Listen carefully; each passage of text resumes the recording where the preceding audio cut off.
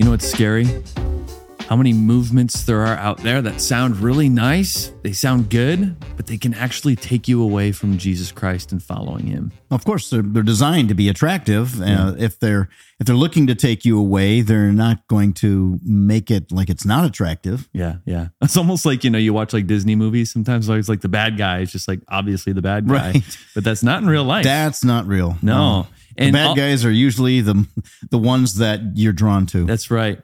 And this whole idea of movements taking you away from Jesus Christ is nothing new, because we see this in Galatians chapter 1. This is what Paul addresses in the book of Galatians. Which we're looking at this book, and I'm looking forward to it. It's a great book. It is. Now, I got to say, Dad, welcome back. Yeah, you thanks. were gone for 4 days. Yeah. But I had people saying they really missed you, especially because we had, Jordan. So people just missed you all the more because we had that guy with. Right.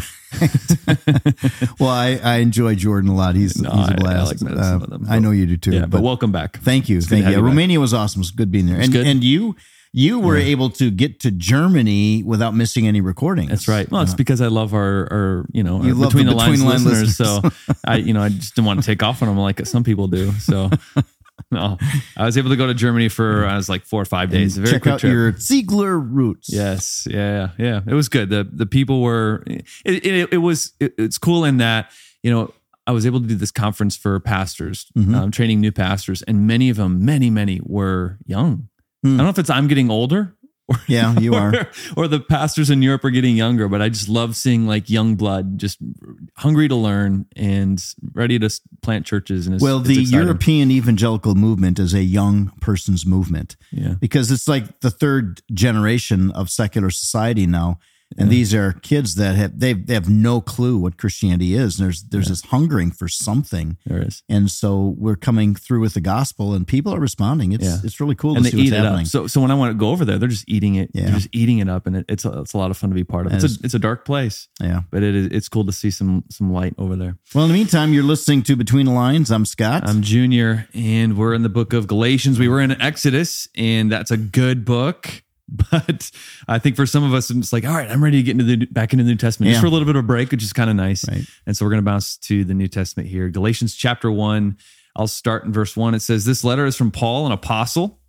I was not appointed by any group of people or any human authority, but by Jesus Christ himself, by God the Father who raised Jesus from the dead." Now, Jesus called him when Paul was Saul at the time, was on the road to Damascus, and he was going to persecute Christians. And Jesus appeared to him and said, "What are you doing? You're playing for the wrong team."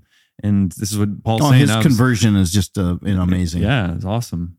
And so he says, I was appointed by Jesus, not by any human authority.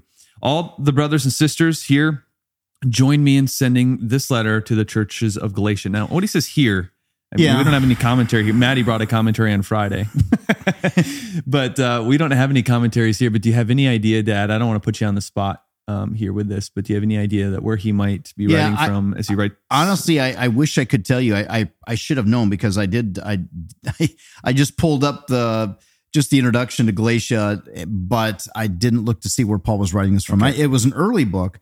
So it was written, we believe, around 46 AD. So it was even before the Jerusalem Council. If you remember the Jerusalem Council, when they got together to talk about, okay, all these Gentiles are coming to know the Lord, and what should we do?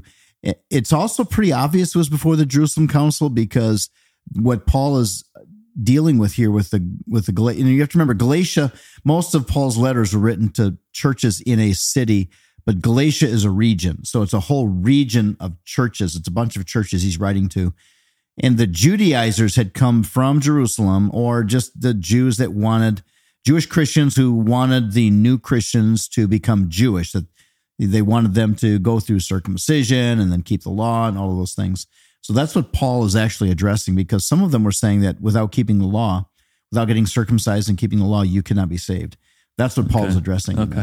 So I'm just looking this up in a commentary. Now, this is just one commentary. Yeah. So usually we look at a few because it's good to double check. But this commentary is saying that he's writing from his home in Antioch. Well, that would make sense. Syria. Since it was such an early one, I think it would have been between the first and second missionary journey. Okay.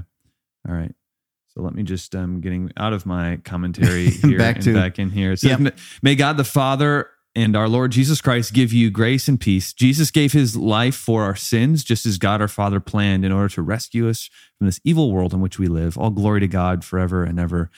Amen. I do love that he points that out, because so often we as believers, we go throughout our day and we can take for granted the fact that Jesus died for us. And that makes every day just the best of days. Paul includes the gospel in all of his epistles. Yeah, and you should include the gospel in all of your days. It changes your attitude. You cannot be grumpy when you are focused on the gospel. Verse 6, he says, I am shocked that you are turning away so soon from God, who called you to himself through the loving mercy of Christ. You are following a different way that pretends to be the good news, but it is not the good news at all. You are being fooled by those who deliberately twist the truth concerning Christ. Speaking of those that were trying to get them to obey the law in order to consider themselves in God's kingdom. Yeah. And when there is and I'm not saying all movements are bad, of course, but this is what some movements can do, is they make things look nice and sound nice, but the proof is always in the pudding. Are you following Jesus better, or are you being sucked into different ideologies? Verse 8 says, let God curse fall on anyone, including us, or even an angel from heaven who preaches a different kind of good news than the one we preach to you. He says even for himself. So if he preaches something other than the genuine gospel, let him be accursed. I say again that we have said before, if anyone preaches any other good news than the one we welcomed, let that person be cursed. Obviously, I'm not trying to win the approval of people, but of God. If pleasing people were my goal, I would not be Christ's servant.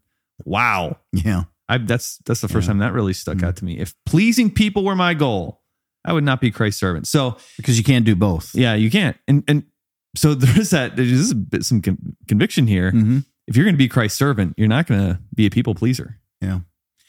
Doesn't mean you're going to be this jerk. And a lot of us struggle with that. And of course, it's a temptation for us, but this is a great reminder. If we're going to serve Christ, then that's who we serve, not people. Now, this doesn't, because I have had people say, I'm just not pleasing people, and they're just kind of a jerk. Well, that's not what Paul is advocating for. Paul was tactful, but he was all about truth. He was good, kind, and compassionate. And usually when the person they're saying, well, I'm not a people pleaser, it's because they're not good, kind, or compassionate. Yeah, right.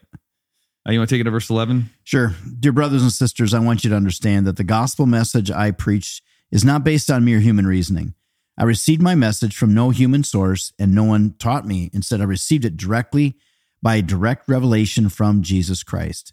You know what I was like when I followed the Jewish religion, how I violently persecuted God's church. I did my best to destroy it. So he's saying, I understand these Judaizers because I used to be that way, where I was so into my Jewish heritage that I persecuted anybody that I felt was a threat to it.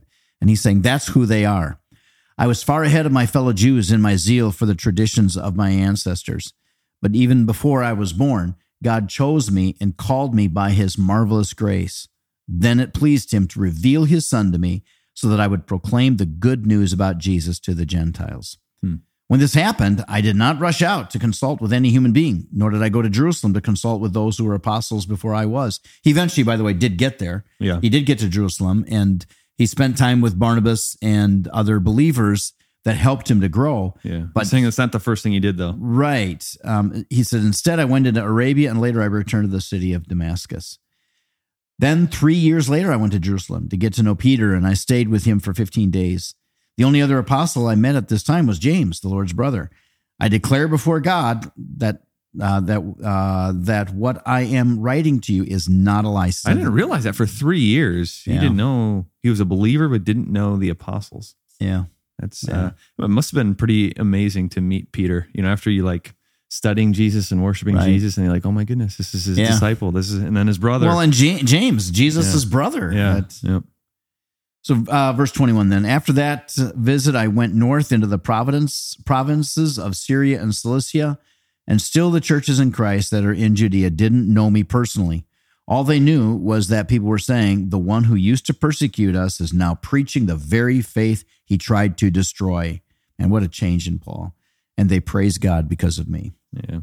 Awesome. It's great. We're going to get into chapter 2 tomorrow, but let's get over to Proverbs. Yep. Proverbs chapter 20 is the corresponding chapter for today. And again, one with a lot of tidbits that we could pull out of here. But I really love verse 7 we're going to look at. So if you're looking at Proverbs 20 and you look at verse 7, it says, the godly walk with integrity. Blessed are their children after them. Now, it's cool because today, Junior, we celebrated the birthday of one of our campus pastors and one of our elders, Paul Hart. Yeah. And the tradition we have as a staff, it's actually a tradition that you grew up with because we did it as a family, and I incorporated it into our staff back when we were small. We still do it, and I love it. We just spend some time with people recognizing and appreciating the positive traits and what they've learned from the person. And for Paul's birthday, we go around the room, and I'm always the last one to say something. But before I said anything, Becky Hart, who's Paul's wife, she spoke up. She said, "Can I say something, even though I'm his wife?" And of course, And she said a couple of things, but the big thing that she said is that this is a man who has lived in integrity his whole life. And I've known him vast majority of his life. He's lived in integrity his whole life. And that's why our boys are following Jesus and are who they are today, because they've had a dad who is a man of integrity. This verse is true. The godly walk with integrity, and blessed are their children after them. Yeah. I think we're a little too fast and loose with what's right and fair, just, and the truth. And it is, if we are following Yahweh, if we're Jesus followers, we've got to be people of integrity. Absolutely. Then the International Day of what? Yeah, today? It's actually Children's Day. World Children's Day is today. And so for some of us, maybe the best way to celebrate World Children's Day is, according to that proverb, walk in integrity. Yeah, your children will be blessed. But whether you have kids or you don't have kids, I don't know, maybe just find a way where you can anonymously bless a child today. Mm-hmm. Yeah. I do remember as a kid, there would be people in my church that would bless me, and they would do something like maybe even write a letter and just say, "Hey, I know being a pastor's," they'll just a letter blessing, and then maybe like a present or something. I always remembered those, and I always remember thinking like, wow, the church is pretty cool.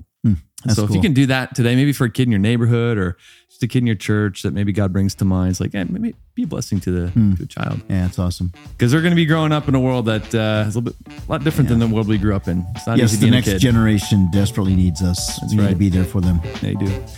All right. Well, hey, make it a good day today and walk in integrity. Walk in integrity today. God bless.